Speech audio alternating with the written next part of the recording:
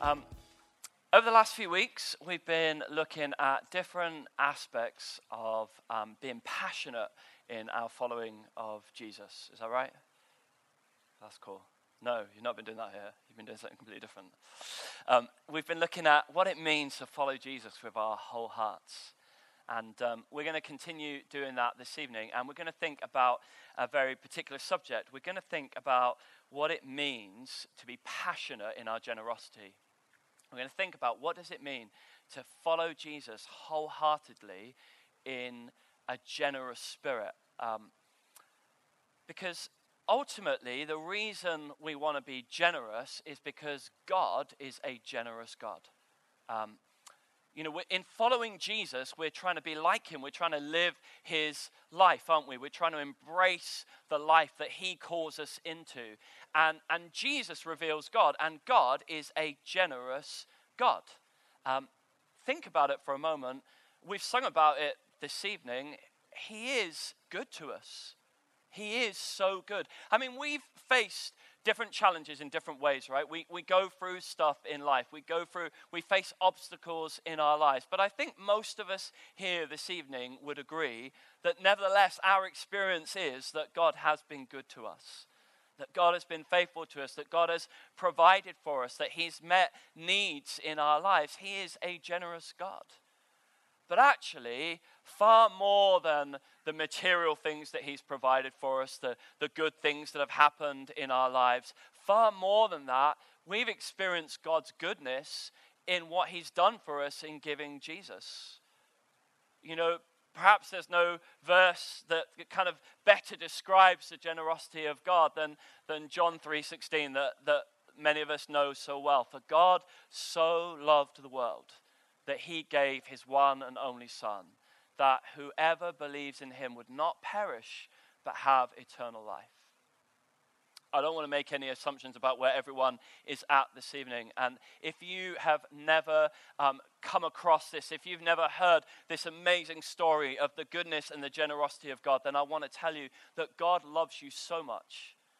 God loves you so much that he gave his Son, Jesus Christ, his only Son, his sending of himself into our world. He gave of himself. He laid down his life because he loved you and he loved me so much. So determined was he that we would not live a life separate from him, that we would not live a life of broken relationship with him, that despite our rejection of him, despite our feeling that we were okay, we would go our own way, we would do our own thing, we would live life our own way, so determined was God to restore us to the way things should be, to a relationship with himself, that he gave his Son, Jesus Christ.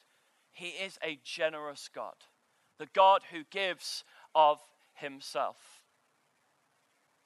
But generosity can kind of be hard to define.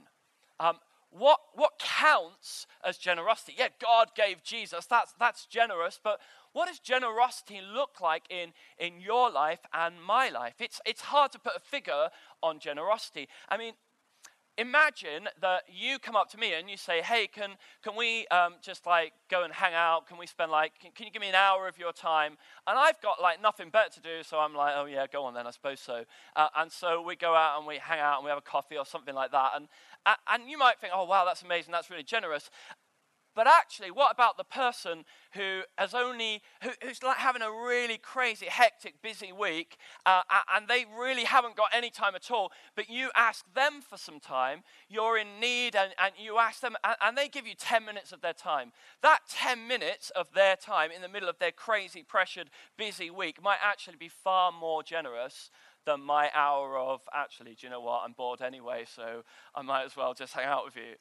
Do you see what I mean? You can't put one person's, gift of a fiver may be far more generous than someone else's gift of £50. You can't put an exact figure on generosity because generosity has got to do with the heart. Generosity has got to do with an attitude. There's something about the attitude of God. There's something about the heart of God that is generous that we want to learn from this evening. All good things are ultimately defined in God himself. If something's good, it is best defined by looking at who God is. Yeah? If we want to learn about something. If we can't look at human lives and then try and put that back onto God. We have to look at God and then say we want to live that out in our lives. And God reveals himself to us perfectly in Jesus. So we want to look at Jesus together this evening and see what we can learn from him about generosity. So if you have a Bible with you, Matthew chapter 26. Matthew 26, you might want to bring it up on your phone, and verse 36 to 39. And perhaps not the passage you might expect me to. You might be expecting good measure, pressed down, running over, shaken together. But we're going to look at something else. Matthew 26 from verse 36. Spoilers, I'm afraid, on your Easter series. Then Jesus went with his disciples to a place called Gethsemane, and he said to them, "Sit here while I go over there and pray." And he took Peter and the two sons of Zebedee along with him, and he began to be sorrowful and troubled. And then he said to them, "My soul is overwhelmed with sorrow to the point of death. Stay here and keep watch with me." And going a little further, he fell with his face to the ground and prayed, "My Father, if it is possible, may this cup be taken from me, yet not as I will, but as you will." Jesus is praying right before he's about to be arrested, and he knows that he's about to give his life on the cross. And he's praying, and he's overwhelmed with anguish, and he says, "Lord, Father, if this is possible, take this cup away from me." We can read in Luke's account as well, Luke chapter 22 and verse 39. Luke 22 and verse 39. Jesus went out as usual to the Mount of Olives, and his disciples followed him. And on reaching the place, he said to them, "Pray that you will not fall into temptation." He withdrew about a stone's throw beyond them, knelt down and prayed, "Father, if you are willing, take this cup from me. Yet not my will, but yours be done." An angel from heaven appeared to him and strengthened him. And being in anguish, he prayed more earnestly, and his sweat was like drops of blood falling to the ground. Jesus did not want to go through what he was about to go through on the cross. I don't mean to imply for a moment that it was kind of like a close run thing and he nearly didn't go through with it. But I do want us to understand how much Jesus was genuinely wrestling with the sense of pain and anguish about what he was about to go through. Because when Jesus died on the cross, not only did he face the most brutal and physically horrifying form of execution that the Roman Empire could possibly come up with, but he was about to take all of the sin, all of the wickedness, all the brokenness, all the corruption, all the injustice, all that is wrong in our world that ever has been and that ever will be, and he was about to take all of that upon himself. He was about to take all of the most ugly moments of your life and my life. All the stuff that we've felt deeply ashamed of, all the stuff, all the criminal acts that have ever taken place, all the most terrible things, everything, all the wickedness, all the brokenness. He was about to take all of that onto himself. So as brutal and as horrifying and painful physically as the cross was, that kind of pales into insignificance, doesn't it, when we think of the enormity of what Jesus was about to do in that moment. And so he says, "I don't really want to have to do this." And I don't think Jesus is playing around right here, because he is overwhelmed with anguish to the point of sweating drops of blood. So real is his sense of not wanting to have to do this. And yet there's this incredible moment where he says, "Not my will, but yours be done." And then in John 10, we read this. John 10, from verse 14 to 18. "I am the good shepherd. I know my sheep, and my sheep know me, just as the Father knows me, and I know the Father, and I lay down my life for the sheep. I have other sheep that are not of this sheepfold. I must bring them also, and they too will listen to my voice, and there shall be one flock and one shepherd. The reason my Father loves me is that I lay down my life only to take it up again. No one takes it from me, but I lay it down of my own accord. I have authority to lay it down and authority to take it up again. This command I received from my Father.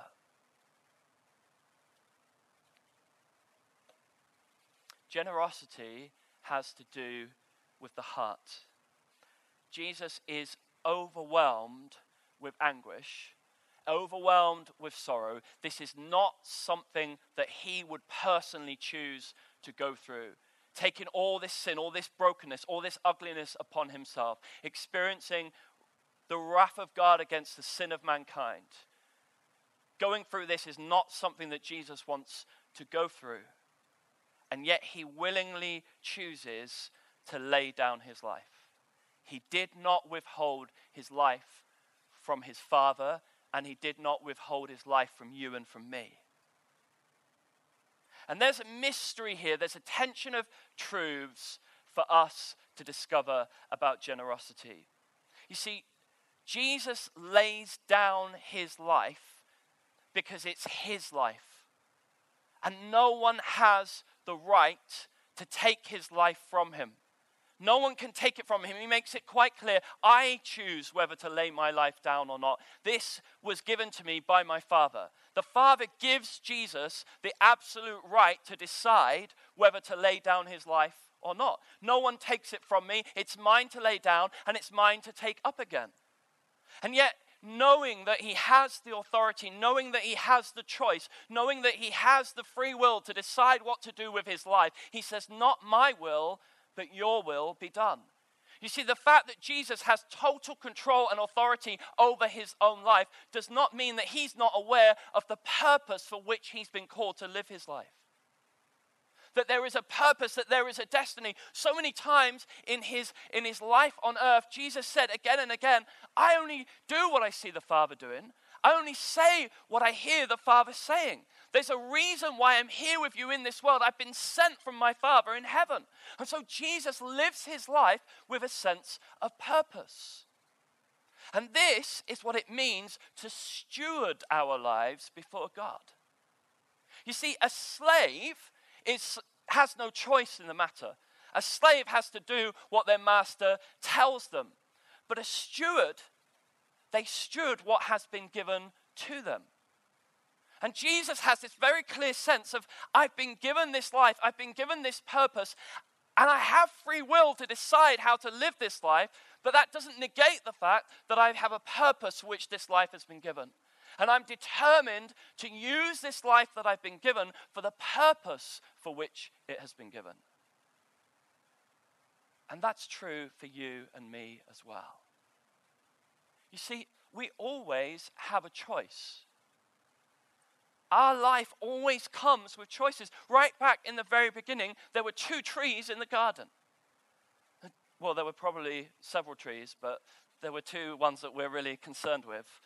There was one, the tree of life, and God said, you eat from that. You enjoy just an eternal relationship with me. Enjoy intimacy with me. Know what you're made for. Fill this earth, subdue it, be part, bringing my kingdom to the ends of the earth. We're going to have this amazing future together. Only there's this tree over here, the tree of knowledge of good and evil. Actually, I don't want you to eat from that. I want you to remain dependent on me. I want you to be dependent on me to define what is right and what is wrong. And we said, actually, do you know what? We'll do it ourselves. We'll go our own way. And we made a choice to eat of that tree, which we were told not to eat from. But there was a choice. There was free will. God didn't put us on autopilot. He didn't create us as robots. He gave us choice in our lives. Because it's to the glory of God when we make good choices. It's to the glory of God when we choose to use our lives for the purpose for which he created us. And so it brings him glory when we make that choice, and it's a free choice. It brings him glory when we choose to use our lives to bring honor and glory to him. And this is what stewardship is about. When we steward our lives before God, we recognize that God has given us our lives to bring glory and honor to him. And we begin to recognize that everything we have in our lives comes from him. And this, by the way, is absolutely key to developing a heart of generosity. We have to recognize that everything we have comes from him. Every good thing comes from our Father in heaven above. Every blessing, whether it's financial, material, spiritual, every blessing we have in our lives comes from him.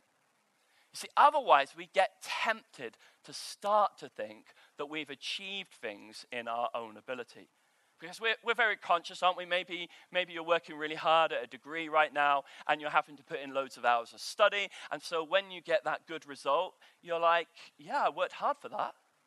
And if at the end of that, let's hope that you get a great job and you get a great salary. And you might be tempted to think, well, yeah, I worked really hard for that. I've studied hard. I've put the effort in. I've applied myself.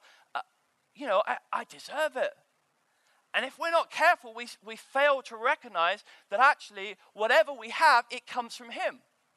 Whether it's because you worked really, really hard, whether it's because you've really applied yourself to your career, whether it's because you were really blessed that Auntie Florence left you a huge inheritance, or whether it's because you feel that you have a right to certain benefits and provision from the government because of your situation in life, however that money comes in, however God provides from you, we have to recognize it comes from God. Every good thing, every blessing we have in our lives comes from God.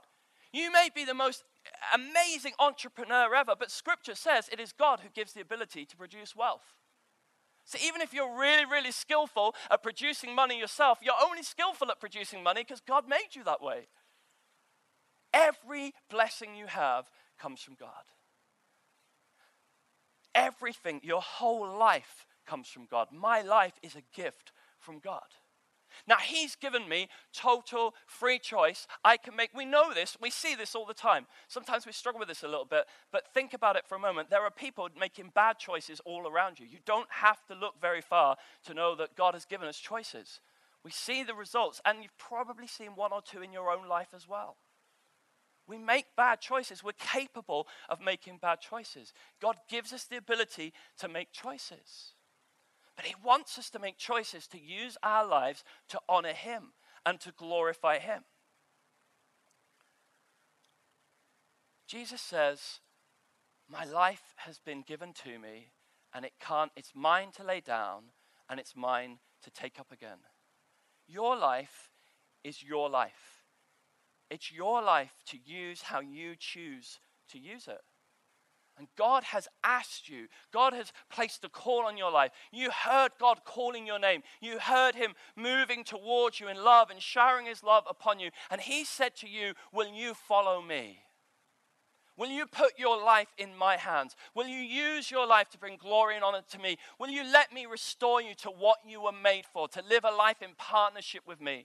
Will you give your life to be all about me and my kingdom and my righteousness? And it's your choice. How will you steward your life? 2 Corinthians 9.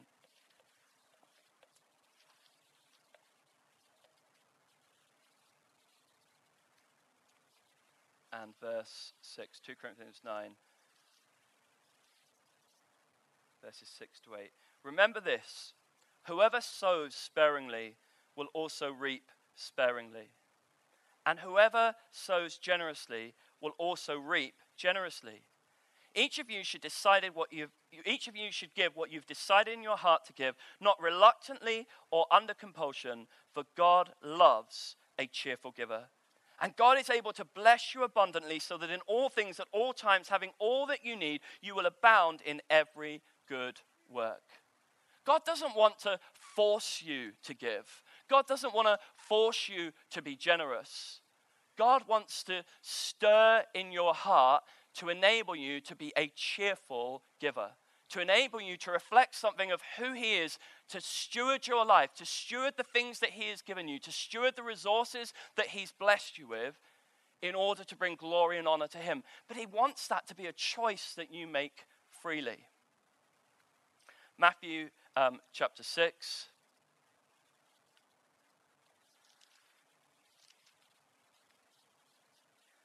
And verse 19.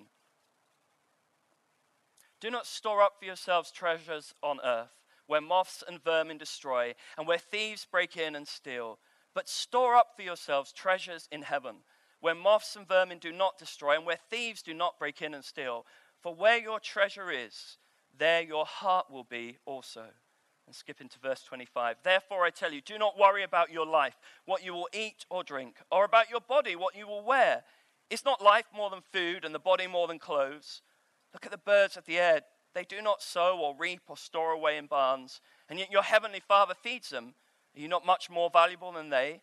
Can any one of you, by worrying, add a single hour to your life? And why do you worry about clothes? See how the flowers of the field grow. They do not labor or spin, yet I tell you that not even Solomon in all his splendor was dressed like one of these. If that is how God clothes the grass of the field, which is here today and tomorrow is thrown into the fire, will he not much more clothe you, you of little faith? So do not worry, saying, what shall we eat, or what shall we drink, or what shall we wear? For the pagans run after all these things, and your heavenly Father knows that you need them.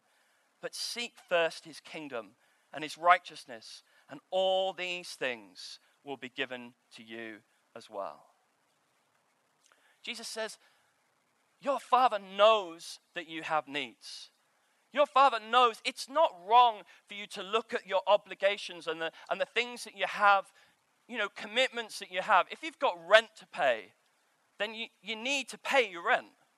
Okay? Nothing about what I'm speaking about tonight is about saying, hey folks, give all your money to the church and then don't worry about your rent. Because that would be stealing.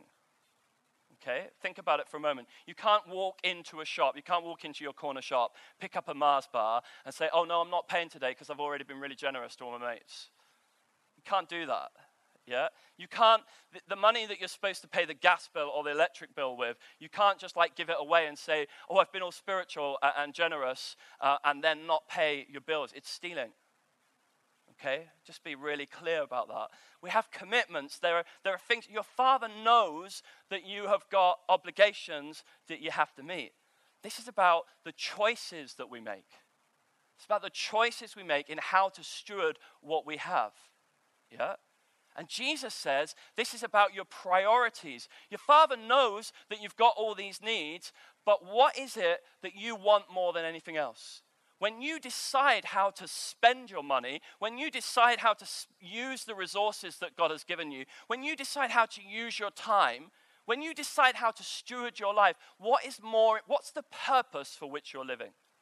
And Jesus is saying, using the example of money, because Jesus is not afraid to talk about money, because he says right here, actually, your money is such a good indicator of what's going on in your heart. It's such a good way, what I spend my money on is such a good way of knowing what's really important to me and what's valuable to me. And Jesus is saying, you need to have clear priorities. You need to put his kingdom before anything else. You need to be more concerned about Jesus having his way in our world than you are about anything else. And then we need to say we want every area of our lives to reflect that. We want the way we use our time, the relationships we invest into, the way we spend our money, the way we use our resources. We want all of that to reflect what we're living our lives for. So I just want to talk about 4 very practical things to finish with about how we can then therefore try to develop generosity that will bring glory to God and steward what he's given us well. The first thing is this, plan and budget, okay? When my son Luke went to university in Bristol, he said to me, hey, Dad, I'm going to be spending all this money on my own. I need some help. We need to work out some kind of budget. He'd not done that before. He just had an allowance from us, which he would spend straight away on guitars and pedals. Suddenly he was going to have to make sure that he didn't spend all of his scholarship and a bit of money from us and a student loan all on guitars and pedals. So we went through his budget and we looked at all the things all the money that he would be having coming in, and we looked about all the money that he would have to spend on the different things obligations that he would have. But one of the first lines that we put into his budget was generosity.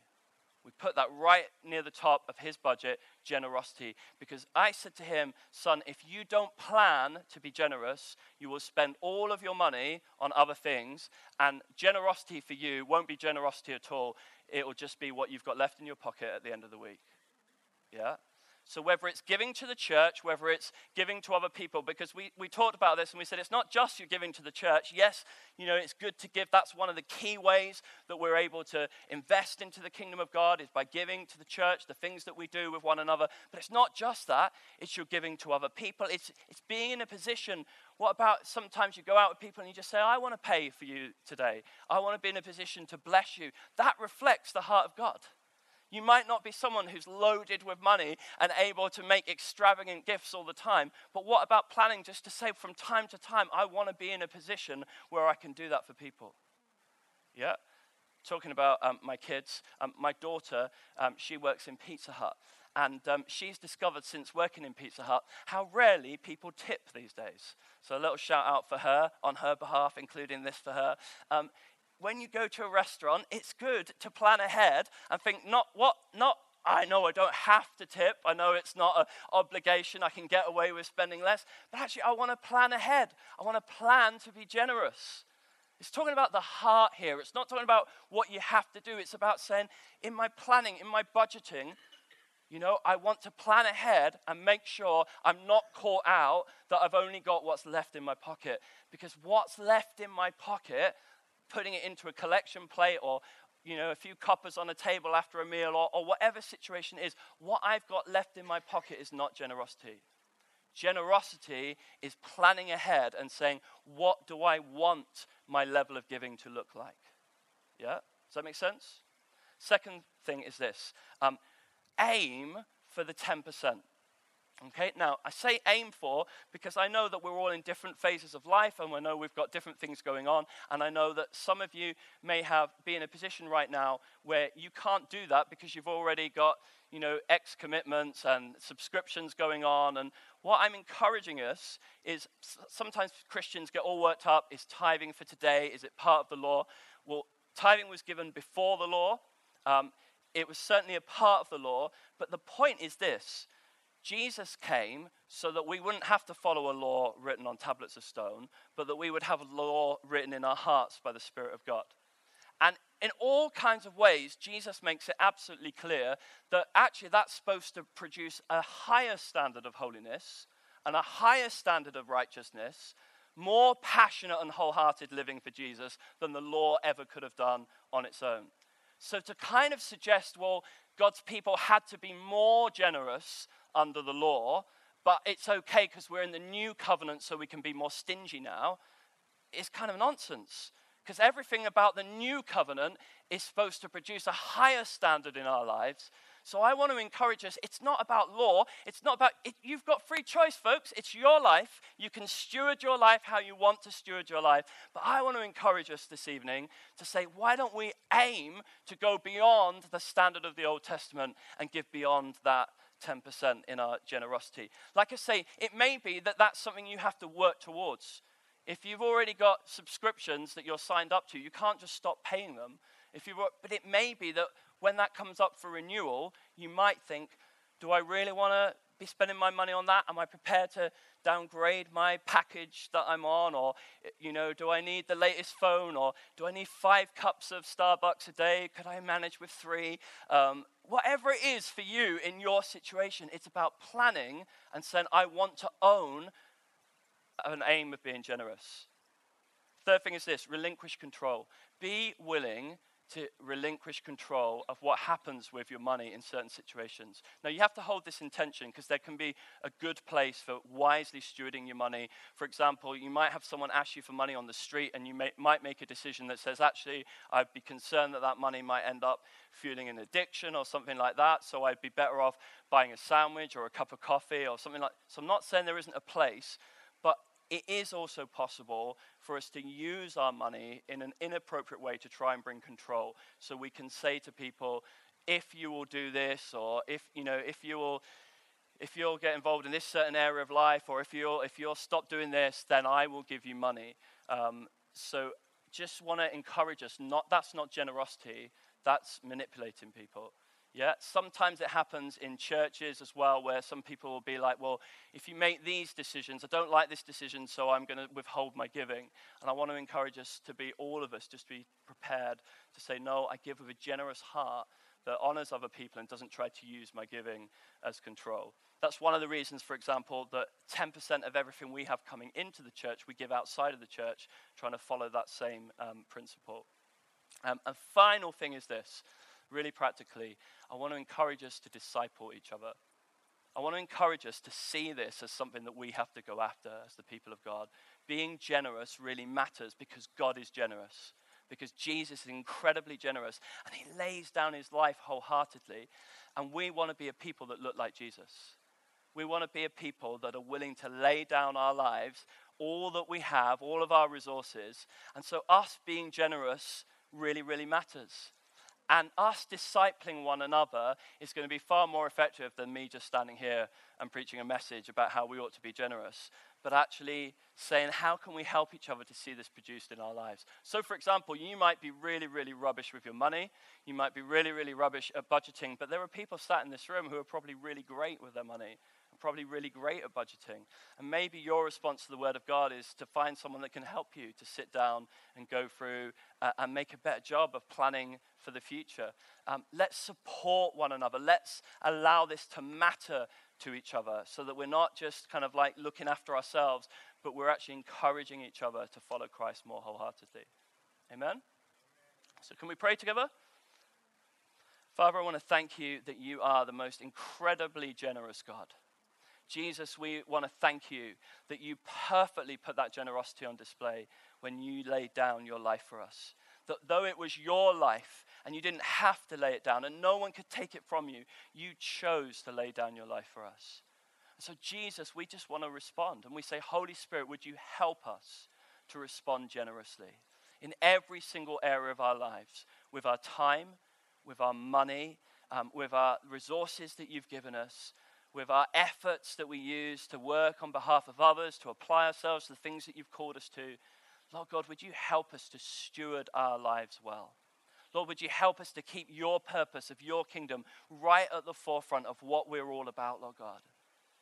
Lord, would you help us to be generous in our abandoning of ourselves, in our giving away of ourselves, in order to bring glory and honor to you? And would you help us, Lord, to disciple one another? Would you help us, Lord, to encourage one another, to build one another up, and to spur one another on, Lord God, to love and good deeds. In Jesus' name, amen. Amen. Bless you guys.